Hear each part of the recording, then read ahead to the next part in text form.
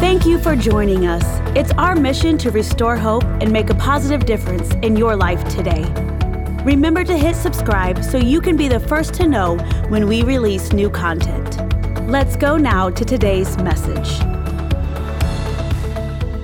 Before we get into the Word of God, I just want to share, because yes, I'm going to talk about Pentecost, but I want to just give a little history. And a few years ago, I preached on Pentecost, relating it. How many knows that Jesus didn't come to destroy the Old Testament? I hope you know that. Oftentimes, we as believers avoid that because it's a little more complicated to break down and understand. But everything in the New Testament is a reflection of what God said in the Old Testament. Everybody said? Amen, amen. We can read in Nehemiah. I said, I like a good amen corner, and he had one. I want one too. Pentecost is 50 days from Passover. So can you believe it was 50 days we celebrated our resurrection Savior? Leviticus says that the Israelites were to bring a new grain offering to the Lord 50 days after Passover. I hope you've brought a new praise unto the Lord today.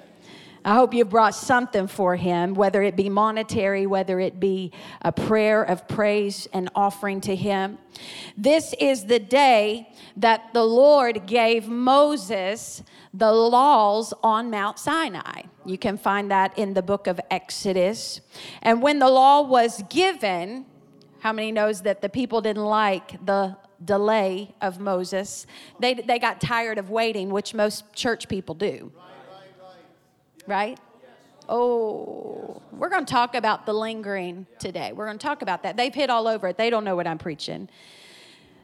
But the people got tired of waiting, and they took matters into their own hands.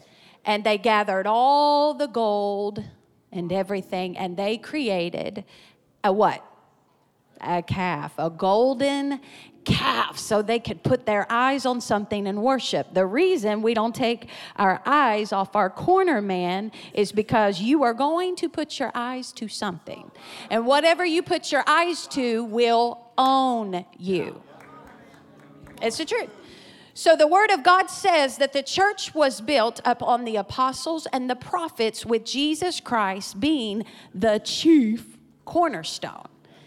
That's the Word of God. So we need to put our eyes up on Jesus and wait upon the Lord, and he renews our strength.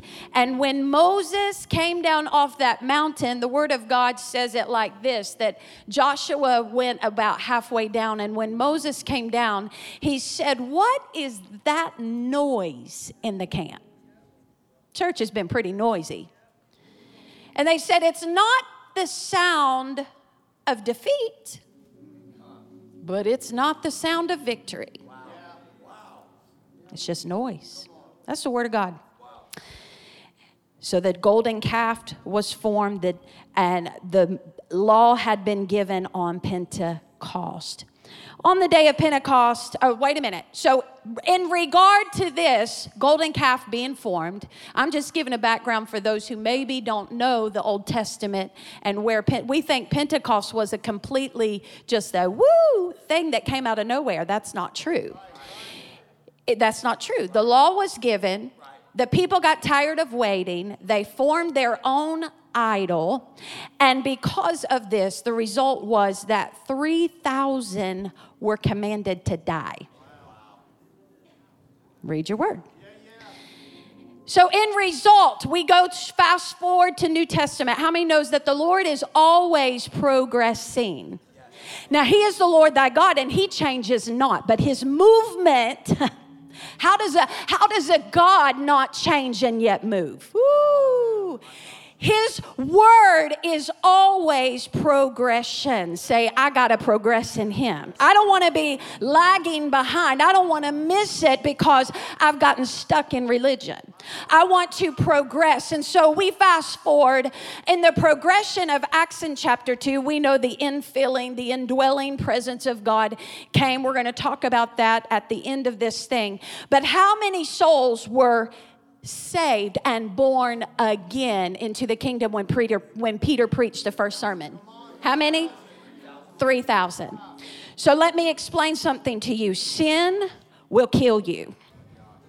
The blood of Jesus will save you.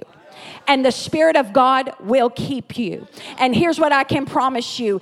If He promised you restoration in a thing, let me tell you what happened on that day when Peter got up and preached the Word of God.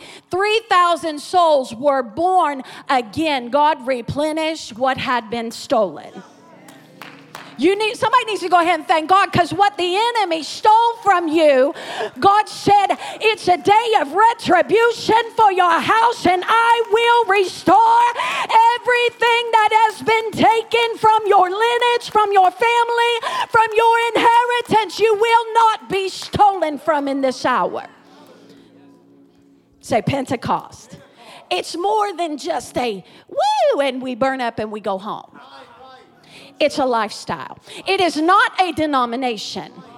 It is the release of the Spirit of the living God, which is called to be the helper to the doer. If you ain't doing nothing for the kingdom, don't worry. He ain't here to help you. He's looking for the whosoever who will say, I surrender it all. I'm going to move. I'm going to breathe. And in you I will have my being, Lord. Help me do what you've said I could do. That's the power of Pentecost, to release a helping spirit to a doer. Do I have any doers in the house? Say, I want to do, Lord. Oh, do, Lord. Oh, do, Lord. Oh, do. Do remember me. No. Listen, He'll remember you, but He's looking for the whosoever who has clean hands and a pure heart, who will say, Lord, I want to do for your kingdom what you want me to do. I don't want to create no idols in this season. I don't want to be burned up with fire outside of your glory. I want all that you have. And I know that when I say I'm going to progress and do, you will send the help. Because that's His word. He's sending the helper. Let's stand for the reading of God's word. Everybody all right? Everybody like that little history lesson there? We're going to open the Bible in the book of Luke. Thank you, Father. Who is excited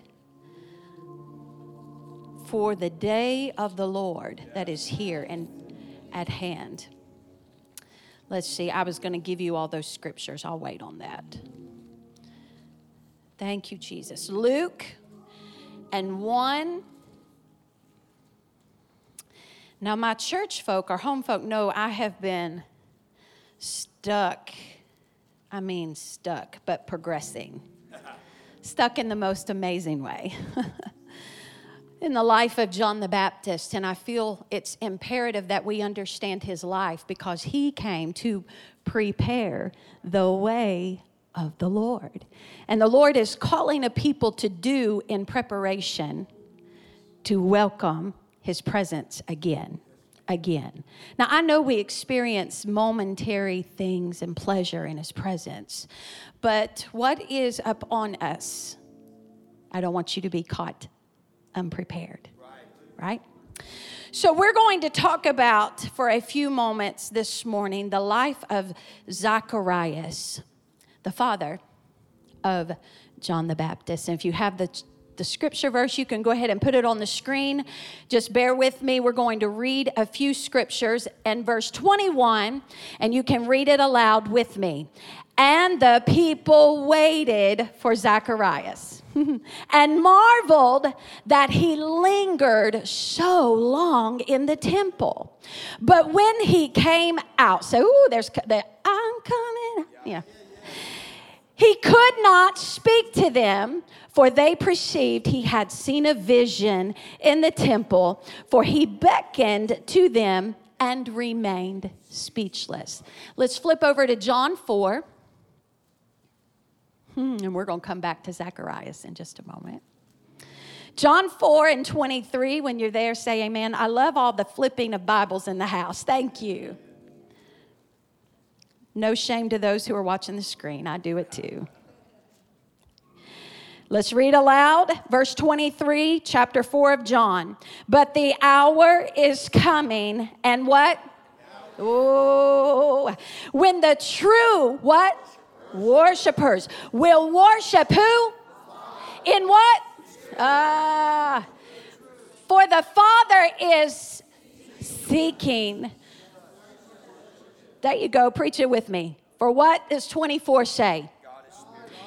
God is spirit, and those who worship him must worship him in what? Let's flip back over to Luke 1,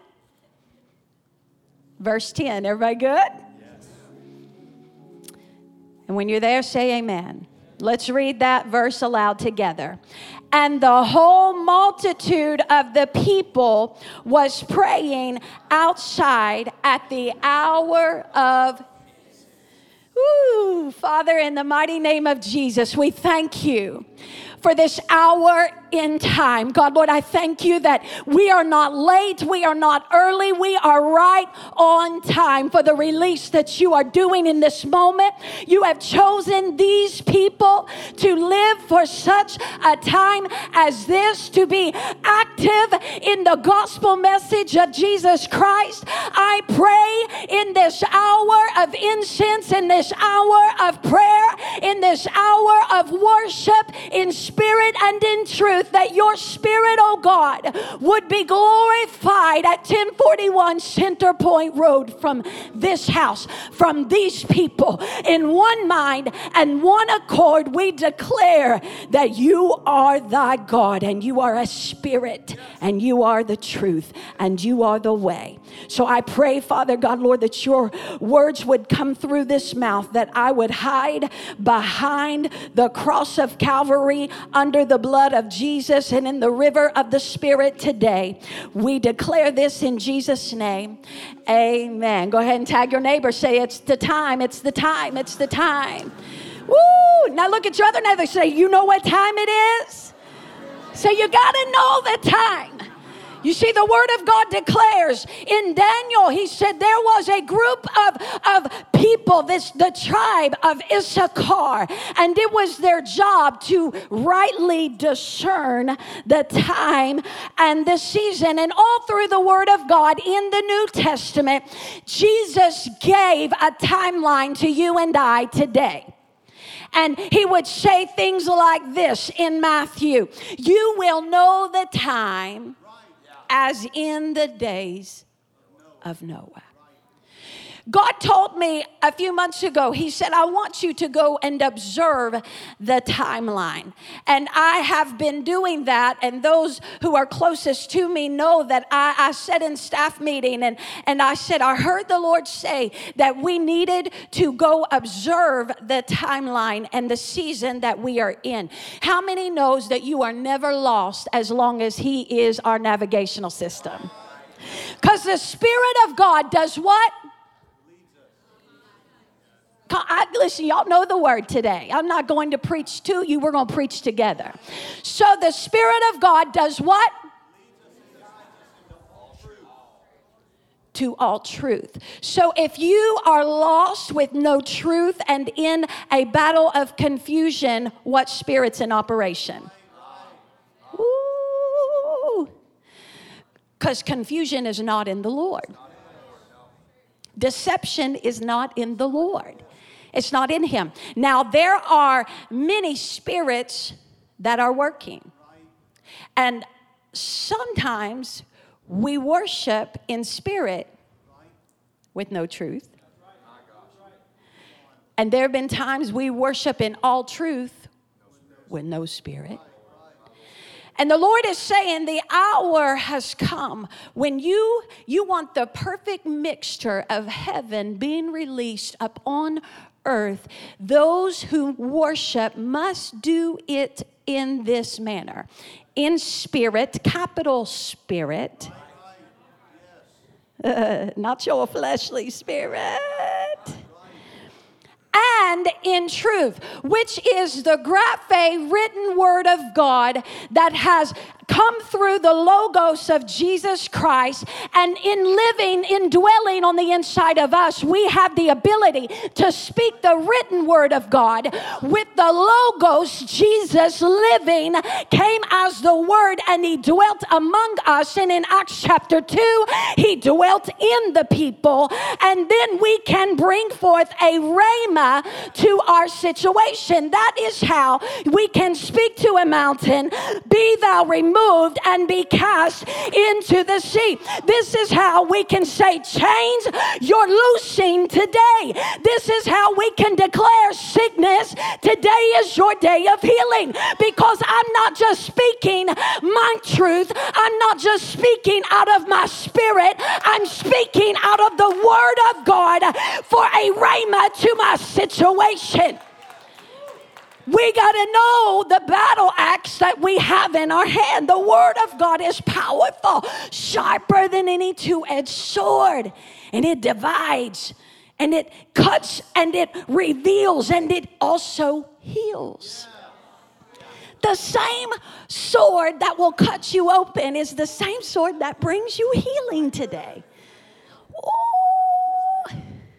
My God, everybody good? So let's go back to Luke 1:21.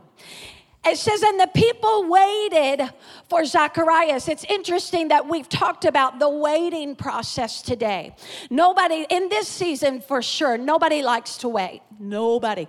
I don't like to wait. My patience starts wearing thin after about 30 minutes in waiting for something. We go to a doctor's office, and I've been sitting here for 30 minutes. And what a shame it would be to have to sit here and wait to speak to somebody. Who do you think I am? I am a busy person. How dare you keep me waiting? I got stuff to do, like my nails. I got stuff to do, like go to the gym. You know, none of those things have happened in a minute for me. So, because I've been busy waiting and hurrying and waiting. Nobody likes to wait. But the people said listen, Zacharias lingered. Which meant this was out of his norm because it was the hour of incense. So let's just look at who Zacharias was in verse 5 of 1. It says that in these days of Herod the king of Judea, a certain priest named Zacharias of the division of Abijah, and look, catch this, his wife was of the daughters of Aaron. Say, she was of the daughters of Aaron, and her name was Elizabeth. And they were both righteous before God, walking in the commandments and ordinances of the Lord, blameless. But they had no children because Elizabeth was barren, and they were both well advanced in years. My God. So it was, and say, so it was, while he was serving as priest before God in the order of his division, according to the custom of the priesthood, his lot fell to burn incense when he went into the temple of the Lord. And the same time that Zacharias, it was his job and his duty in this season and in this time to go and burn incense unto the Lord. And what I love about that, at the hour of incense, there was a multitude of people outside. We're going to call this Herod's temple because it surely wasn't this was Herod's temple in this day. And they were gathered and they were praying at the exact time that Zacharias was offering the incense unto the Lord. Now, I want you to just follow me for just a second. Kelsey began to touch on this 2 weeks ago. And I said, girl, I'm gonna tag it to your sermon because the Lord gave me this word a few weeks ago as we were traveling to Alabama. And I said to the Lord, I would love for you to give me a little bit of time to dig this word out. And he says, but it wouldn't be my word, it'd be yours. True story. So I preached this word a few weeks ago in Alabama, but the Lord always builds and he adds to because he is always in progression, right? So as we layer this thing today, I want you to follow me. That the temple, according to Leviticus and according to Exodus, we're going back, say Moses' temple. Moses' temple. So in Moses' temple, it was set up that outside, say the outer courts, it was called the brazen altar. And if you're familiar with scripture, and many of you are more familiar than even I am, you are way more versed and schooled in the theology of the Word of God than I ever will be. But thank God He'll use simple things. Amen. Outside in the outer courts was the brazen altar, which was called, say, the altar of sacrifice. It's the place where the blood dripped down into the coals. And what I love about it is in Leviticus, and I believe it was Leviticus, hold on just a second. 9 and 24, when Moses had built this temple and he set up according to the measurements and the standard that God wanted for each article in this tabernacle, he said, this will be the place of sacrifice for the people, for their sins. Ain't got no sinners up in the house today. Hey. So this was the place to offer blood sacrifice for the remission of sin that came into the camp. And it says that upon this altar, according to Leviticus and chapter 9, the fire of God, nobody lit this fire. The fire that came from heaven to light this sacrifice altar. How many knows that there are some things that only the Lord thy God can do? He's like, I don't need your help in this. No, we ain't going to have no strange fire for this sacrifice. You're going to bring me all your sin. I'm going to handle the fire. You know what I mean? So that fire came, and that brazen altar was lit from the fire of heaven itself. And when this happened, it says that the people fell like dead men in astonishment and the wonder and the awe of what God had done. But then I want to step on into the holy place. So we're moving on up. So in the holy place was called the altar of incense. This was the tallest piece of furniture in all that the temple had to offer, which means your prayers are elevated and raised. Somebody needs to hear that word today. As this was the place where incense was offered unto the Lord, and there was a perfect component, they believe about 11 different things to create incense. And what I love about the Word of God is He said, no one is to use this recipe for their own personal pleasure. Stay with me. He said, don't think you're going to go create this mixture and go parade it around. This is for me. Wow. Mm-hmm. So in Leviticus, I believe 16 and 12, he instructed to go and take coals from the brazen altar, the sacrifice altar, and put it in a firing pan or a censer. And go and take this hot burning coal, which means the only place that we can have the fire from is this altar. And they took those hot burning coals and they carried it very carefully in their censer, and they lit the altar of incense. And that altar of incense, it was to be burning and checked in the morning and at night. At the same time that the menorah wicks were trimmed. You got to hear this today.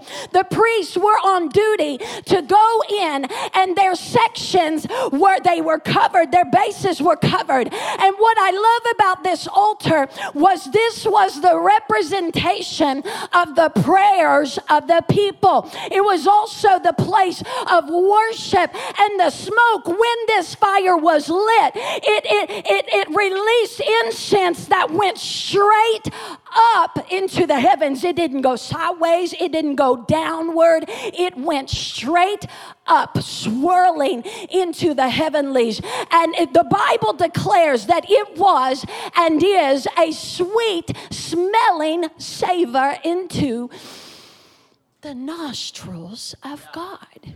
There was a perfect time and a perfect hour for this particular moment of worship. So this was Zacharias' duty as the people were in unity, in one mind and in one accord. They weren't right inside the building in Herod's temple in this day, but they were right outside. And Zacharias knew that there were people praying with him. How many knows that you carry yourself a little bit different when somebody else is praying with you? Come on, the Bible says that all you need is about one or two people to come into unity with you. And the prayers of the saints do what? They availeth much. The prayers of the saints have the ability to move the mountains that are standing in front of you. And we've preached this before. It is the prayers of the saints that keeps the Holy Spirit at work in the earth. Why does the enemy come so hard at you when you go to the hour of prayer? Oh, yeah. So here Zacharias is tending to the fire, and the hour had come to offer incense unto God. And he is here, and an angel of the Lord appears to Zacharias and tells him a pretty incredible thing.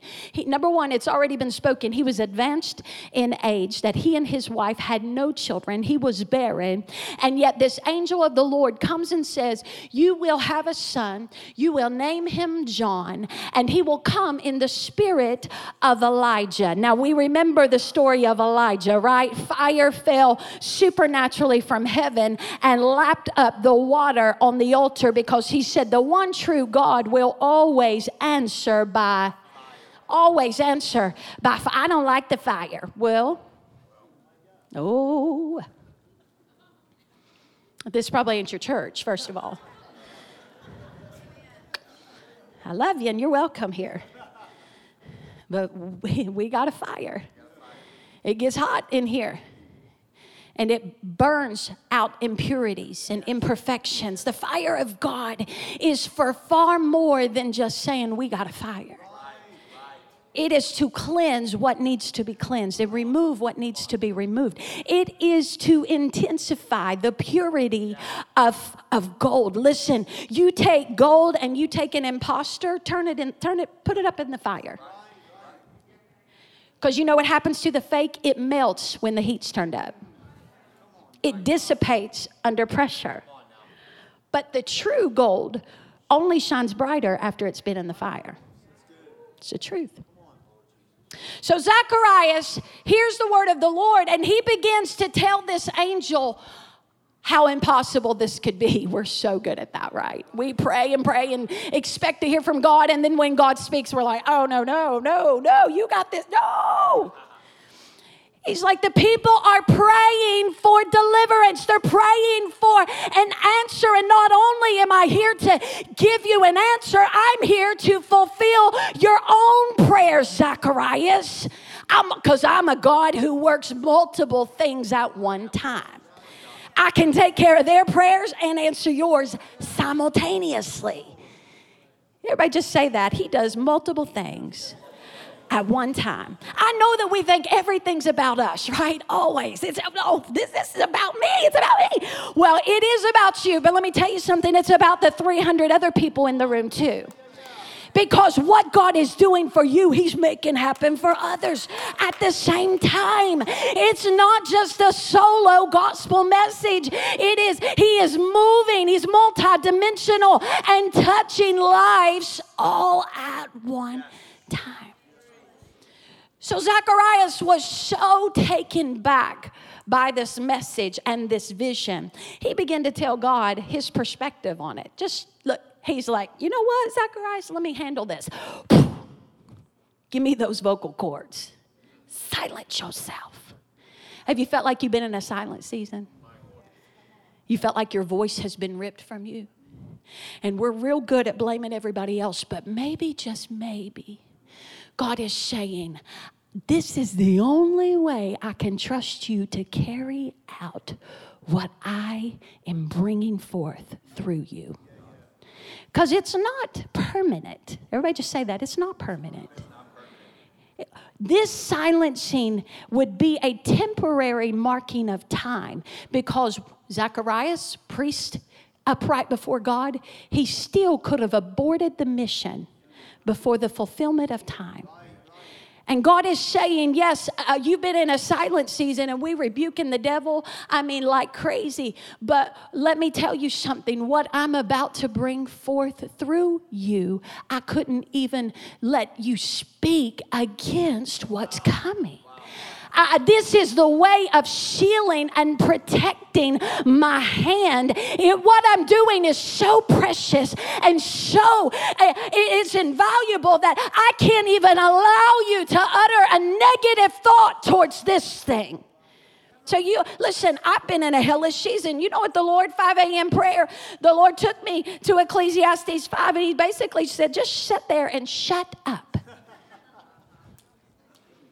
Because there's a time to speak, but then there's a time to be silent. And we have become a church that is full of noise because we love to talk. We love to tell. We love to complain. We love to murmur. We love to pray for everybody else. But when is the last time we went into a closet space just to talk to the Lord thy God Almighty? When was the last time we just said, oh, it's the hour of incense. I'm not here to get a word for nobody. I'm not here to prepare my sermon next Sunday. I'm here to talk to you, Lord. I'm here to commune with you. And I'm telling you, without this one-on-one communion with the Lord, there will never be a release this way.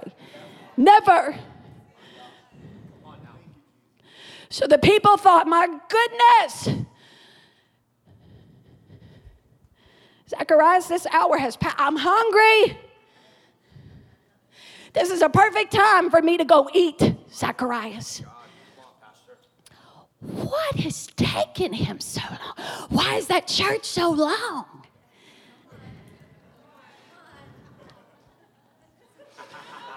I ain't pointing anybody. I'm not. Sometimes I ask myself that. Wow, what are we doing still here? I'm hungry. Here's the deal. If you get hungry today, order a pizza. They are very familiar with this property. DoorDash delivers here. Ask my children.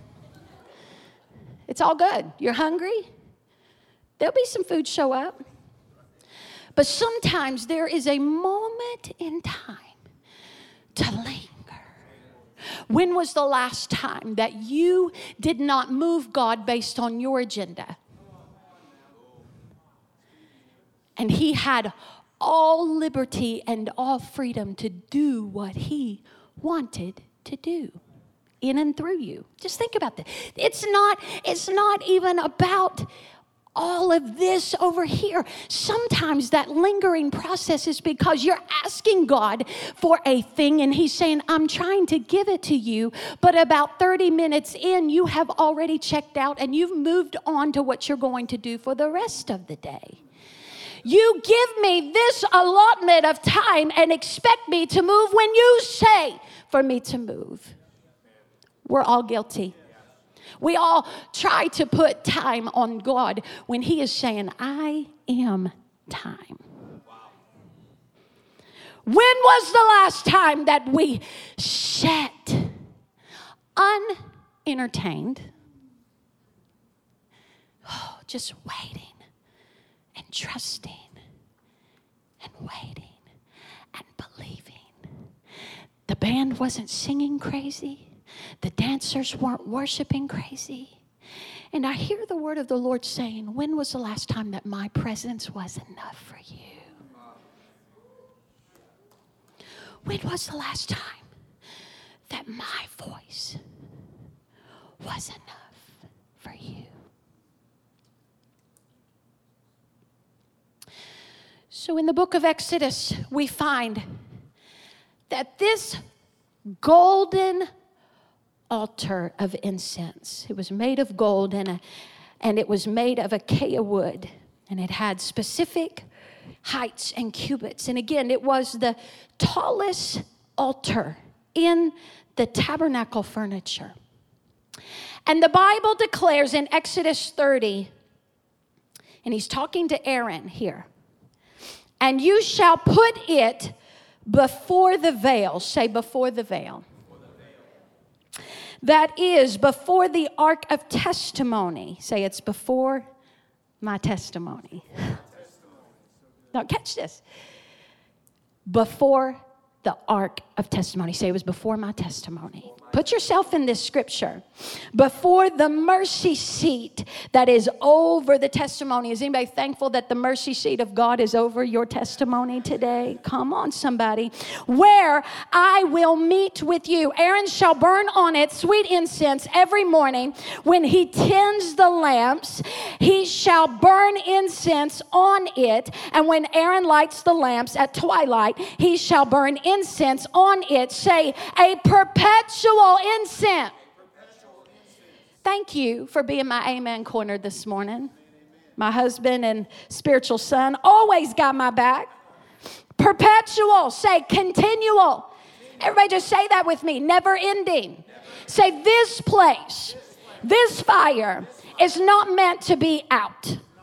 It is a constant before the Lord throughout your generation. See, we try to make it as if this thing died out with the elders. You know what I mean? That was the old school. That was the Old Testament. We talk about Acts chapter 2 being, well, that was just for the early church. It's not for me. But the word of God, when he declares it shall be for your generations, he's still speaking to you today. He is still speaking to your great, great, great, great, great, great grandchildren, should the Lord tarry. It is not a gospel message. It is not a kingdom that is cut off based on your ideology. When he says it shall be, and this shall be throughout your generations, he's saying, I want this thing lit. Some of you lit. You lit the wrong thing today. You're good at lighting it up. But this altar of incense was a very sacred thing. Now, I want to catch this just for a second. So we take the fire from the sacrificial altar that is in the outer court. Anybody and everybody in Moses' tabernacle could go to the outer courts, right? They could linger there. They could hang there. They could pray there. They could worship there. Then there was the holy place. And this was, as Kelsey talked, there was a tall curtain in the days of Moses.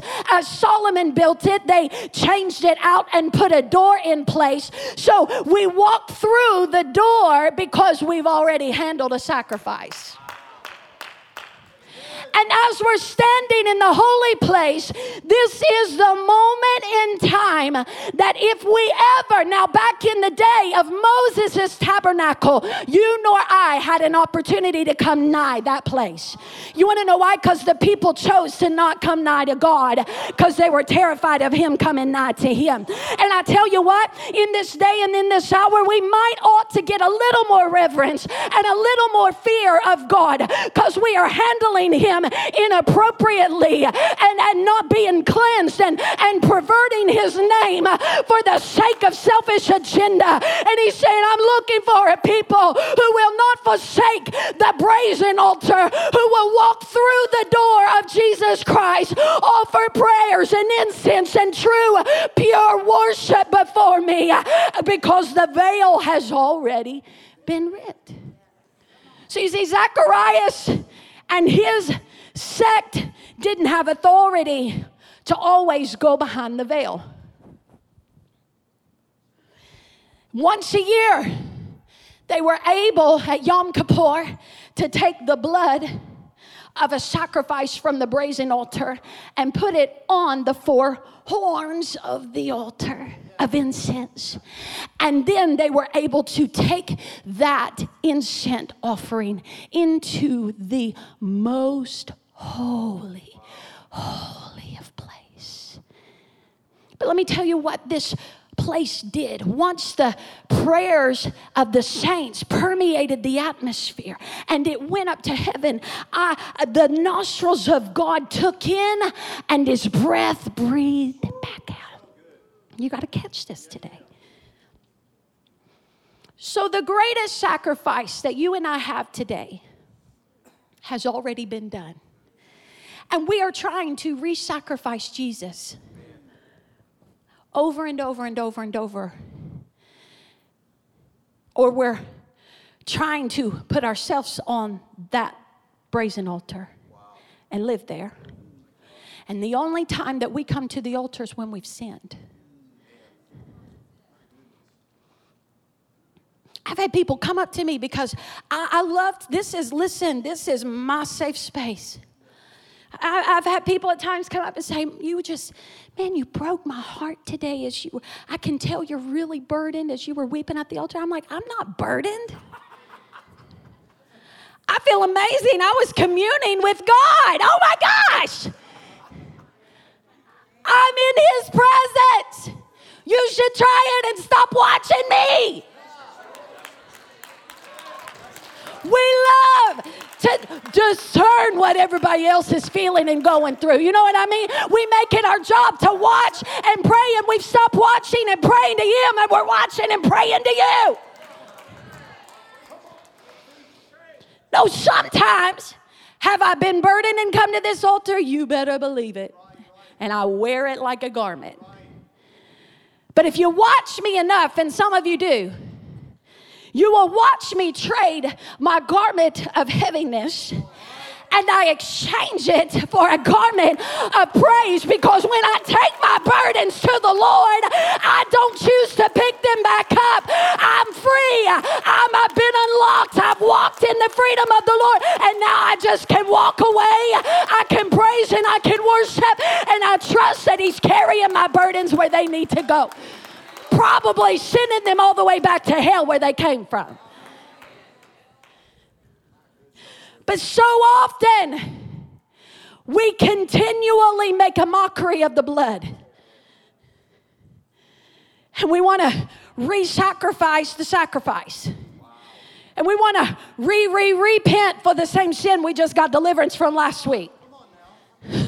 So when we come in to praise and worship, we can't even get in. We're at the altar of incense, and I can't worship because I'm burdened, because I sinned. I fell short of the glory of God. Instead of walking in the great victory that is already beset before us, we're burdened all over again.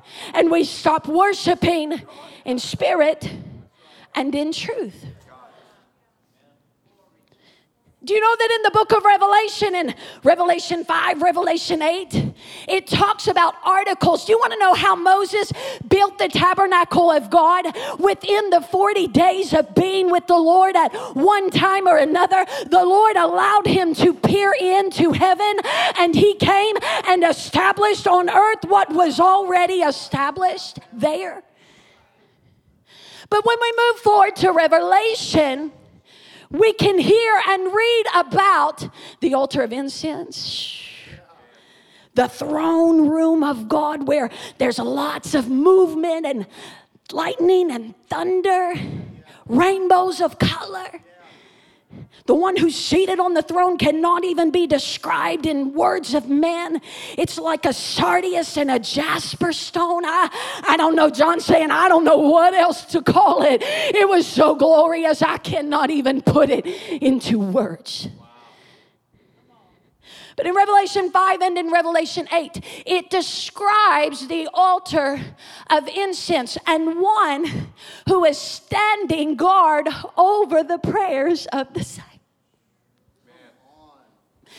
Do you know that in heaven it says that our Lord and our Savior, he is interceding continually for you and for I. And I believe he is standing and he is tending the coals of this fire, and he's sending the smoke into the throne room of God, and he's saying, Father, I got to answer this prayer today. Gabriel, go take a deliverance message. Michael, go take your sword. Angel, be moved on their behalf today. They're praying. Holy Spirit, go work for them. But you know what altar is not mentioned in Revelation? The brazen altar. The altar where the church wants to live. That sacrifice has already been done. The foundation has already been laid. And we trying to rip up and destroy and break down and rebuild the foundation of this message.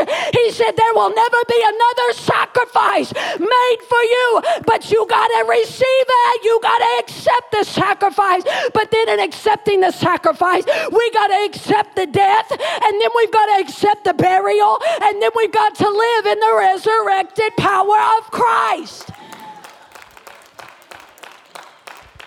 The brazen altar ain't there because it's already done.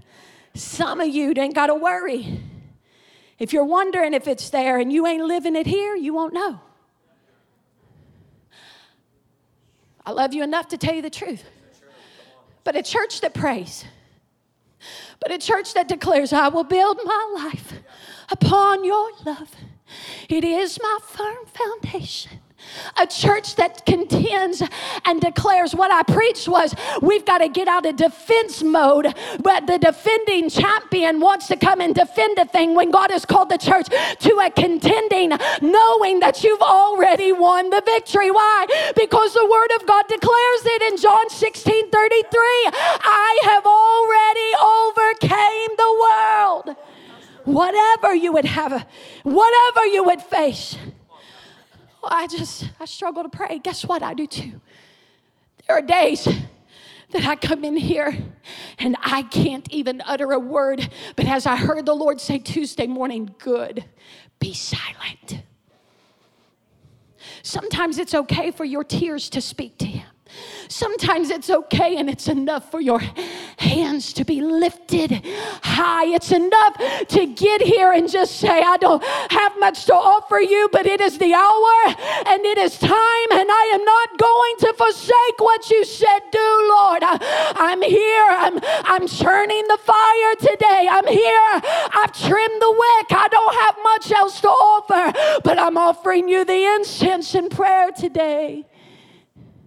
You see, in Isaiah, it was a time where people kept the rituals and the rites of the temple, but the people's hearts were far from the Lord.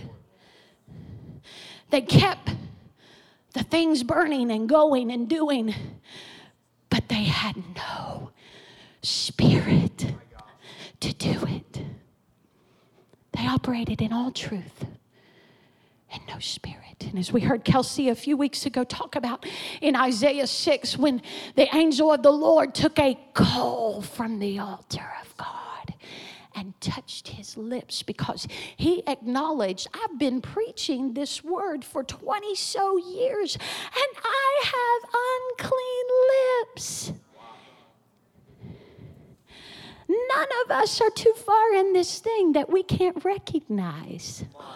Oh, my Lord, I need to be cleansed. It's one thing to preach to you about your cleansing, but I also have a responsibility to deal with mine.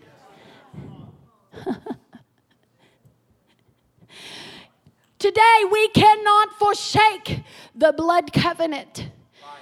My pastor, your pastor has preached it. We often want to negate and we want to go around the blood of Jesus. We want to get in his presence and not accept his blood and his sacrifice and his resurrection.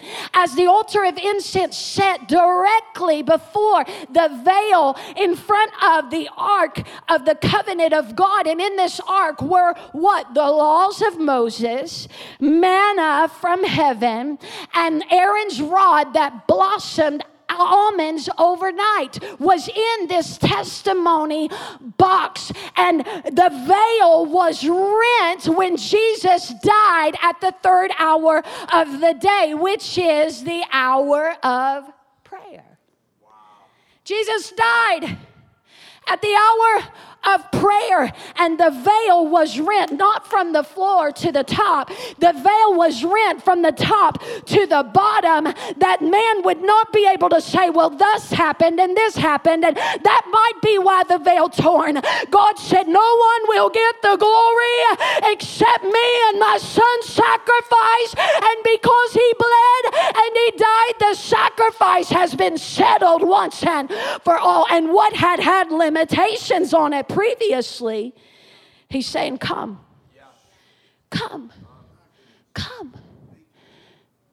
So here's my question to you today. How well are we doing as a church? How well are we doing as a nation? I know we just had National Day of Prayer. Woohoo! The one day a year, the church rallies to pray. We have 5 a.m. Tuesday prayer every other Tuesday. Woohoo! About 20 of us are going to make it in. The rest of y'all need to pray. I'm just kidding. When was the last time that you set time aside? Not to come and hear from me or your pastor or from one of the tags you're in. Now, don't get me twisted. The church, this building, say this building, and every other building in this community and around the world is built for the equipping of the saints for the purpose of ministry. So today my prayer is that you hear this word and you make it applicable to your life to go forth and read the word of God, speak the word of God, pray the word of God, and expect God to answer you by fire. This building is not meant to be a showroom. This building is not meant to be a trophy case. Last Wednesday night, I sat here, and this word's different than it was because I'm preaching pastorally tonight and not evangelistically. You should have heard it the other night. It was fire. When I preach here, the Lord says, you're going to step into the pastor prophetic role because I'm responsible for you. When I stand before God, you as our sheep and we as your shepherds, we have to answer before the throne of God for your sake, your sakes. You won't answer for me, but I will answer for you. So when Pastor was talking about you can't believe how great the responsibility is, you cannot imagine. Wow. So I preach it different today. But as the Lord, Wednesday night up here, fellowshipping with the Lord showed me a massive wall. And it was a fish tank, and I was inside of it. I heard the Spirit of the Lord say, they've tried to keep me in the box too. They tried to put me in the box too. And I began to look up in my prophetic dream interpretation book and visual book, and fish tank represents the church. And I want you to catch this. In 2 Samuel 7, say 2 Samuel 7. 4. Let's just go there, and whoever's coming up, you can come on because we're about to flip this thing. David was a man after God's own heart. He did not do all the right things. Here's the problem. We are expecting people to live to our standard of perfection, and you're not going to find it. It's impossible. But what we need to look is like what Samuel looked when he went to go anoint king, because the people of Israel begged God for a king. We want to be like everybody else. We want to be like all the other nations. And so he went and found David, a little shepherd boy, in a field. And God had warned Samuel. He said, you need to pay attention. Everybody say that, pay attention. Because man looks on the outside. If it looks right, they assume it's right. But God's saying, I want you to dig a little deeper and look at the heart. And it's not even what's being said. What are you talking about, Pastor? We can look at Acts 16 and the girl who was filled with a demon. She said all the right things. following Paul and Silas around, saying, these men are here to tell us how to be saved. She looked real spiritual, but her heart was not pure before the Lord. My God is right. So David was a man after God's own heart. And I'm talking about an adulterous, nasty murderer. Multiple wives. Had he been alive today and in this house, we would condemn him to hell. But God said, he's the man. I choose to be king. You want to know why? Because he's not ashamed to come to me when he messes up. He knows where to run to. He knows who to talk to. He fellowships and he communes with me. Even though he's a mess, he brings his mess to me.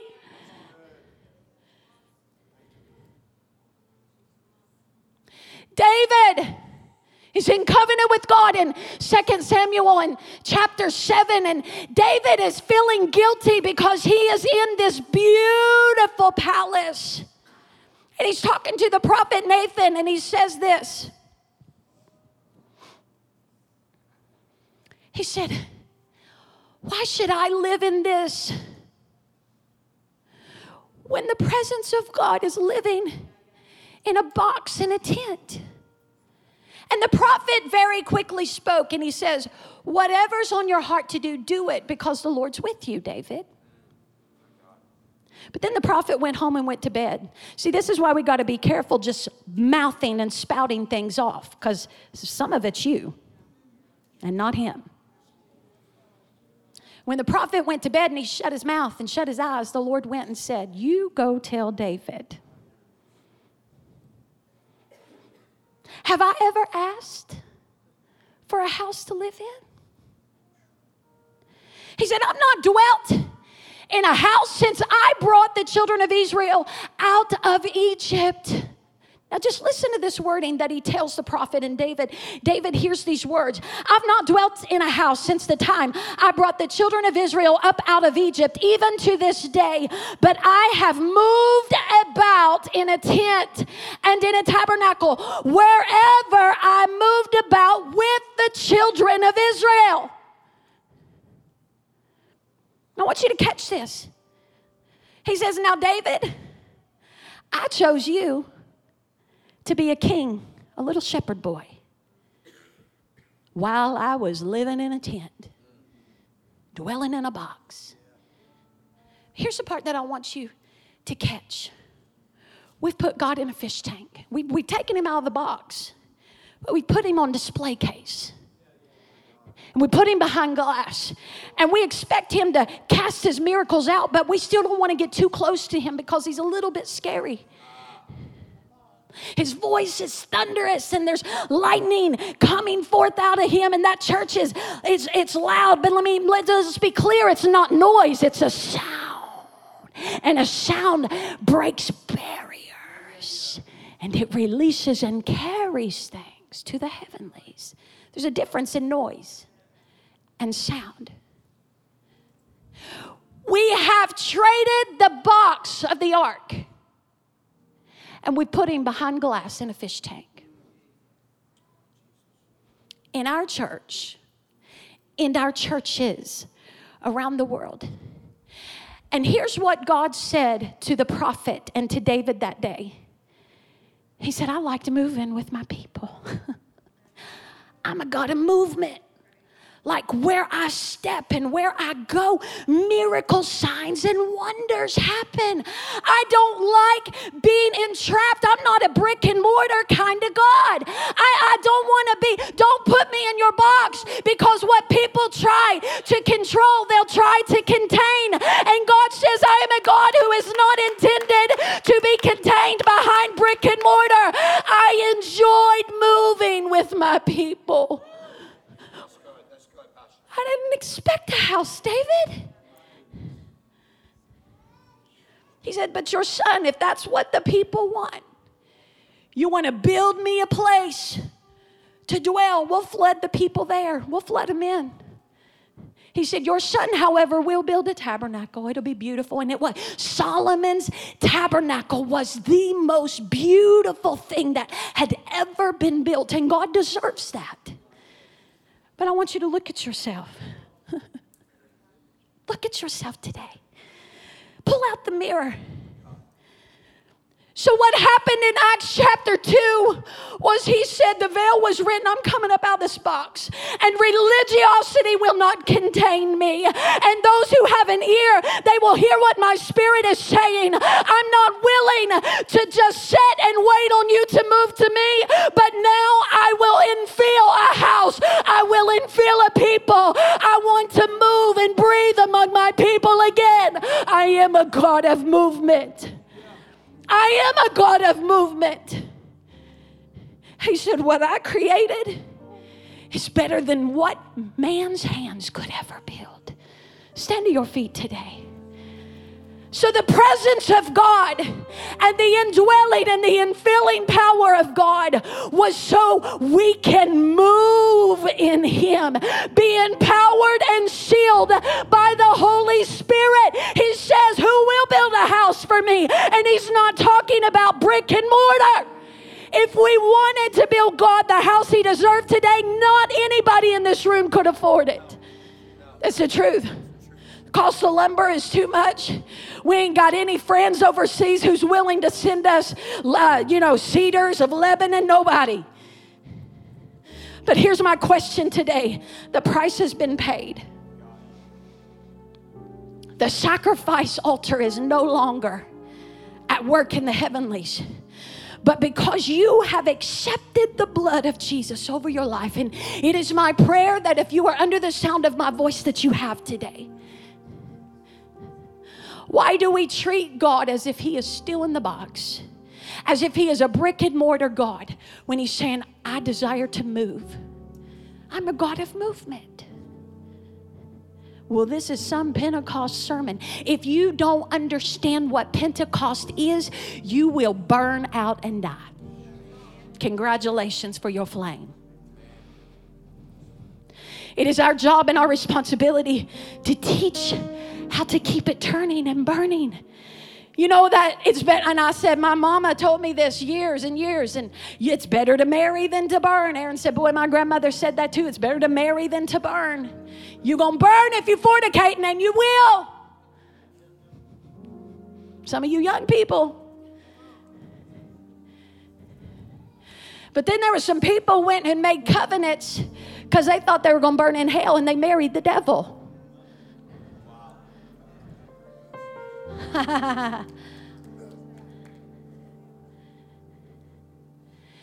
The word marriage is a covenant term between Him, and He's saying it is better to marry than to waste your passions on your flesh, than to waste your idle words on emptiness. It is better to come into covenant with me and let me burn in you, that I may breathe righteousness and legislate this earth according to the rules of heaven. It is my job to come into covenant with you. Will you come into covenant with me? I want to move with you. I don't want to be stuck behind the four walls. I love the church. He's saying, I love my church. This is not an opportunity for you to go, I just hear from the Lord all by myself, and you'll find yourself to crazy town too. Iron sharpens iron. When you start heeding to the voice in your own head, you're about to spiral down real quick. But when I come into His authority, I can be equipped and I can be empowered to go forth in the Holy Spirit to bring revival out there. Do you know that technically you should never wait until you ask someone about salvation until they get to church? Well, I like churches, all they talk about salvation. Yeah, because you're a scaredy cat. Technically, you should be administering salvation. But here's what happened. We fishers of men, and we bring them in and we stick them in the fish tank.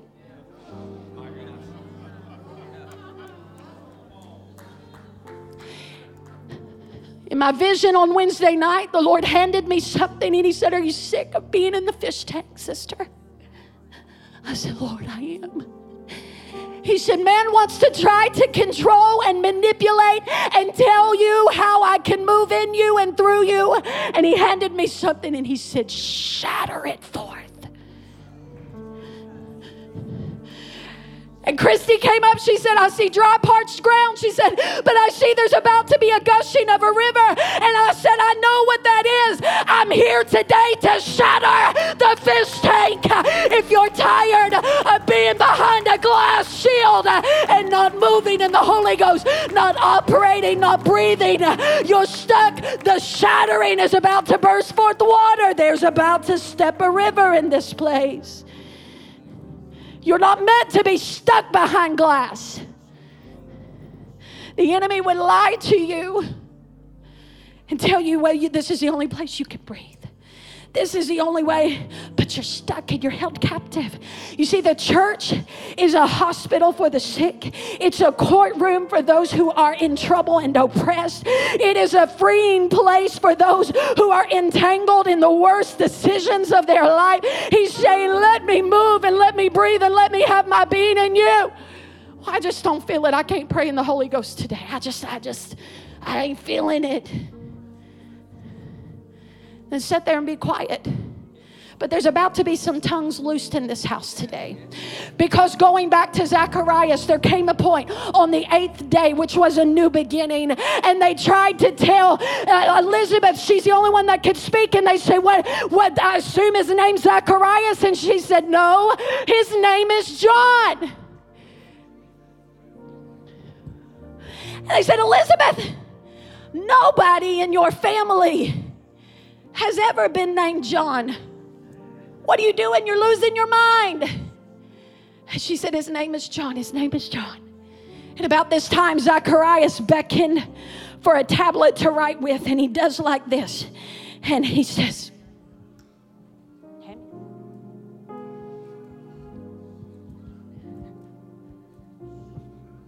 is that John?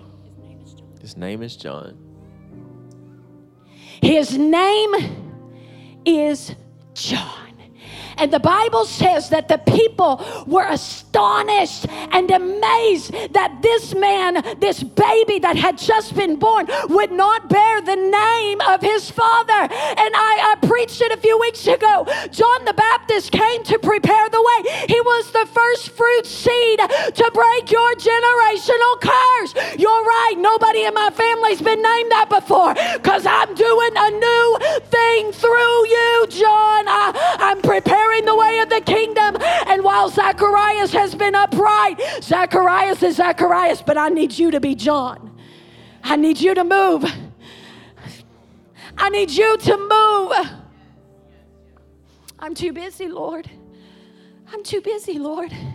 I got too much going on. I can't do those things. I can't do those things. I can't even think straight for myself, God, let alone pray to you. I'm telling you, on this Pentecost day, he said, it is more than brick and mortar. Stop putting me in a box and let me move with my people.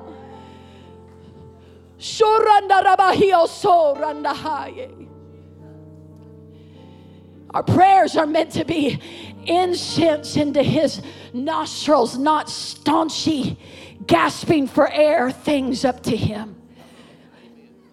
Every head bowed and every eye closed.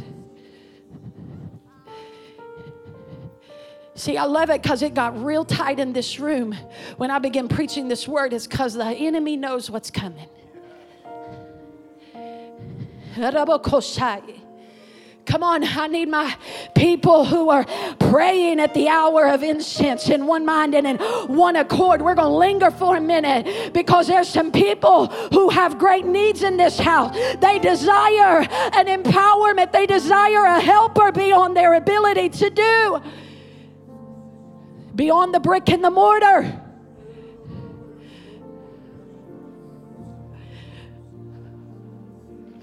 He said, I'm not interested in the noise, but here's what I am. I'm interested in the movement. I'm interested in the movement. Is there anybody under the sound of my voice that you would say, I've been trying to worship in spirit and in truth, but I keep going back and re-sacrificing, and today is a finality day for me, and I need to go back to the blood before I take another step? If that's you, would you just lift up your hand and say, that's me, Sister Crab. I need to go back to the blood today. I need to repent for the finality time, and then I just need to receive mercy today from Him. Come on, is there anybody who would say, thank you for this hand. Is there anybody else under the sound of my voice? I need to repent today. I need to come back. I need to step back towards the King of Kings and the Lord of Lords. I accept the blood sacrifice today. Is there anyone else? Is there anyone else? I need to be saved today. I need to be saved today. We've got one rededication. Is there anybody else? I need to be saved today. I'm thankful that His mercies are new every morning, but there comes a point, people of God, when you are called to be the tabernacle dwelling of His presence. There comes a point when you are called to go release fire and bring healing and administer spirit and truth into your neighbor. Love your neighbor as yourself only after you've loved the Lord thy God with everything that's in you. Come on, is there anybody else? The enemy's kept you tripped up in sin. Come on, no shame today. Come on, if that's you, I've been so tripped up in sin, I don't even think straight anymore. Is there anybody else? There's one in the room. Come on. Thank you. Come on, is there anybody else? Thank you for the hand in the back. Thank you. Come on, is there anybody else? You know what? I ain't got nothing to do today until 5 o'clock. I'm going bowling and I'm terrible, so I don't mind waiting on that. Is there anybody else? We're going to linger for a minute. Come on, church. Where are my prayers at?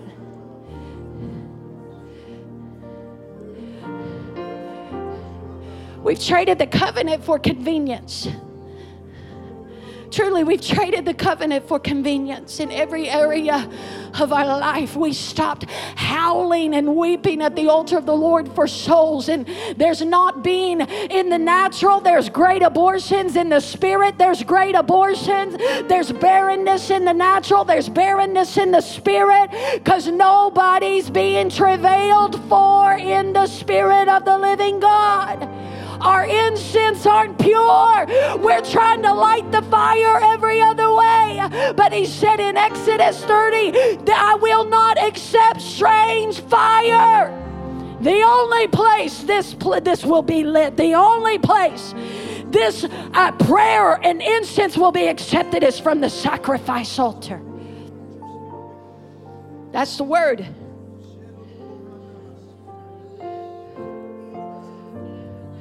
Altar of sacrifice. It's the only place to light it. It's the only place to light it. And I'm not talking about selfish prayers. I'm not talking about self-driven agenda prayers. I'm talking about prayers for lost loved ones. I'm talking about this nation coming into the glory of God. I'm talking about a complete turning again of purity, of diligence, of righteousness. We get angry when people say things about us. We should be angry when people talk about our God and say that He can't move cancer out of bodies, and say that He can't restore, and say that God can't do this. Who are you to put God in a box when it's been broke open? I refuse to tell God what He can't do. I refuse to tell God what He can't do. I just come into covenant with Him, and His word is true today. I believe it. I receive it. Come on, I believe it today. I come into covenant with His word. It is truth. His word is truth. His word is truth.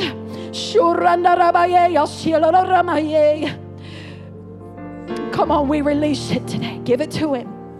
He's able. He's able. Come on, hand it over. Hand it over. Hand it over. I see the weariness. I see the weariness of soul. I see it. And I know I was told about your heart condition, but He is the fixer of all broken things. He's actually close to the brokenhearted. Intercessors, where are you at? Come on, lift it up. Come on, it's time to believe again. Oh, it's time to believe again. Yes, we've seen God do great things in past pretense, but he said, behold, I'm doing a new thing. I'm doing a new thing in this hour. Do you not know it? Do you not perceive it? He's close to the brokenhearted. You see, this broken heart didn't start with this condition. That's what I'm going to speak to you right now. He's shattering all the precepts. This brokenness didn't begin with this condition. This condition slipped in and taken up residency in a previously broken place.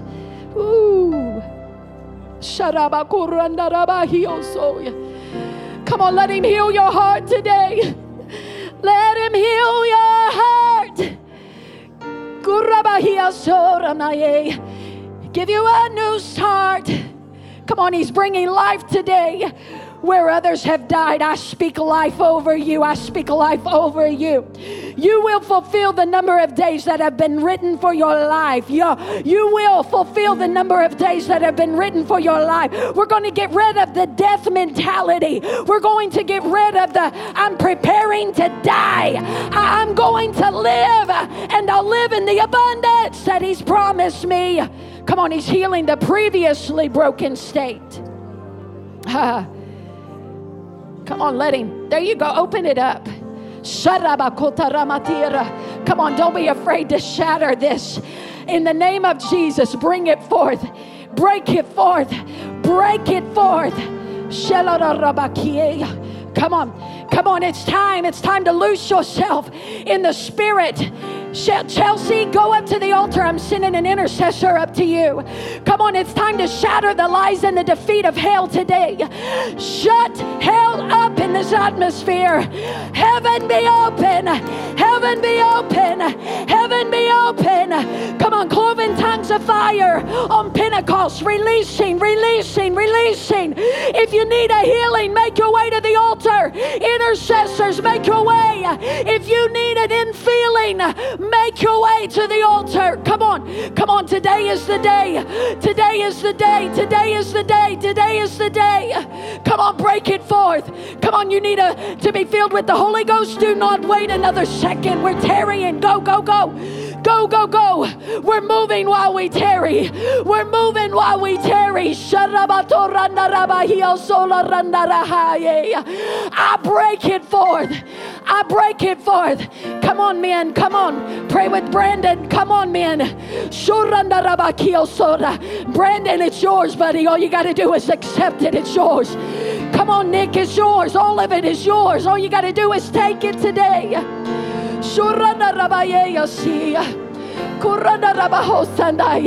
Come on, let him have all of it, Nick.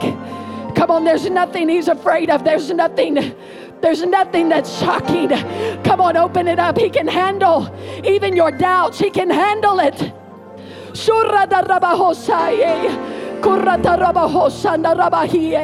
There you go. Now listen.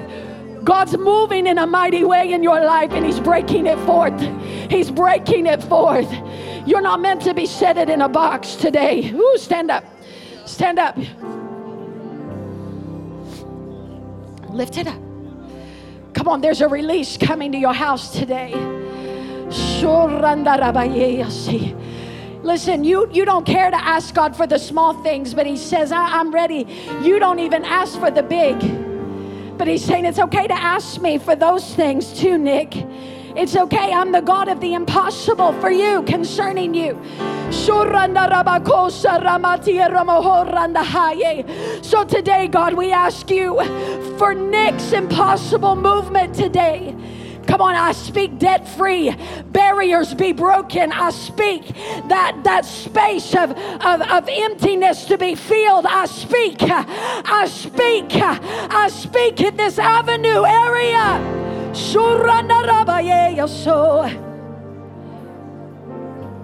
There's great.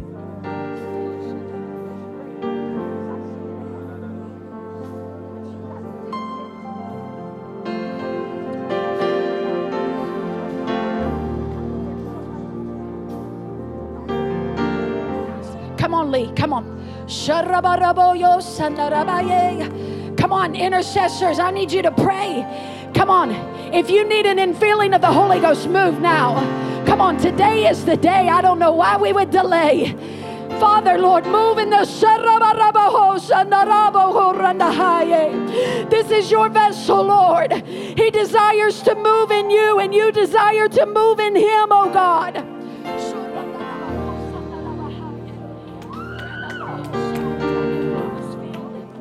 It was the most unexpected way possible. I thought I was so unworthy.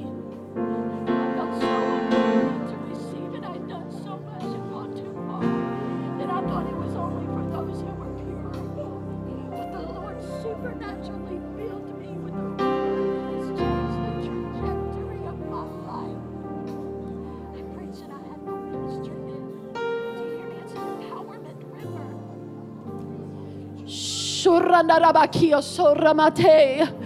Come on, river of God flow. Come on, river of God flow in this house. Come on, if you need to come to the altar, now is your time.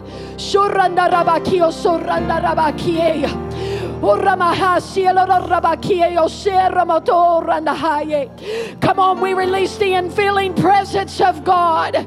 We release the indwelling presence of God. Come on, move in this house.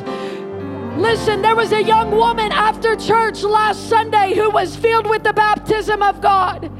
Nothing is too big and nothing's too small. Receive it, baby. Open up. Say,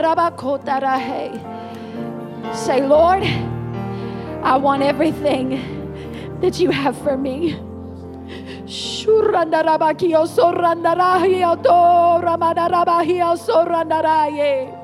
Father, break it forth in this child. In faith, Father, break it forth, God. Father, move.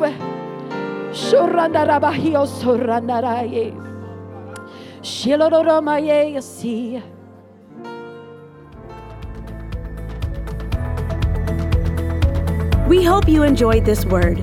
If you would like to hear more messages like this one, please take a second and click the subscribe button. And for more information on our ministry, please visit us at rhctn.com.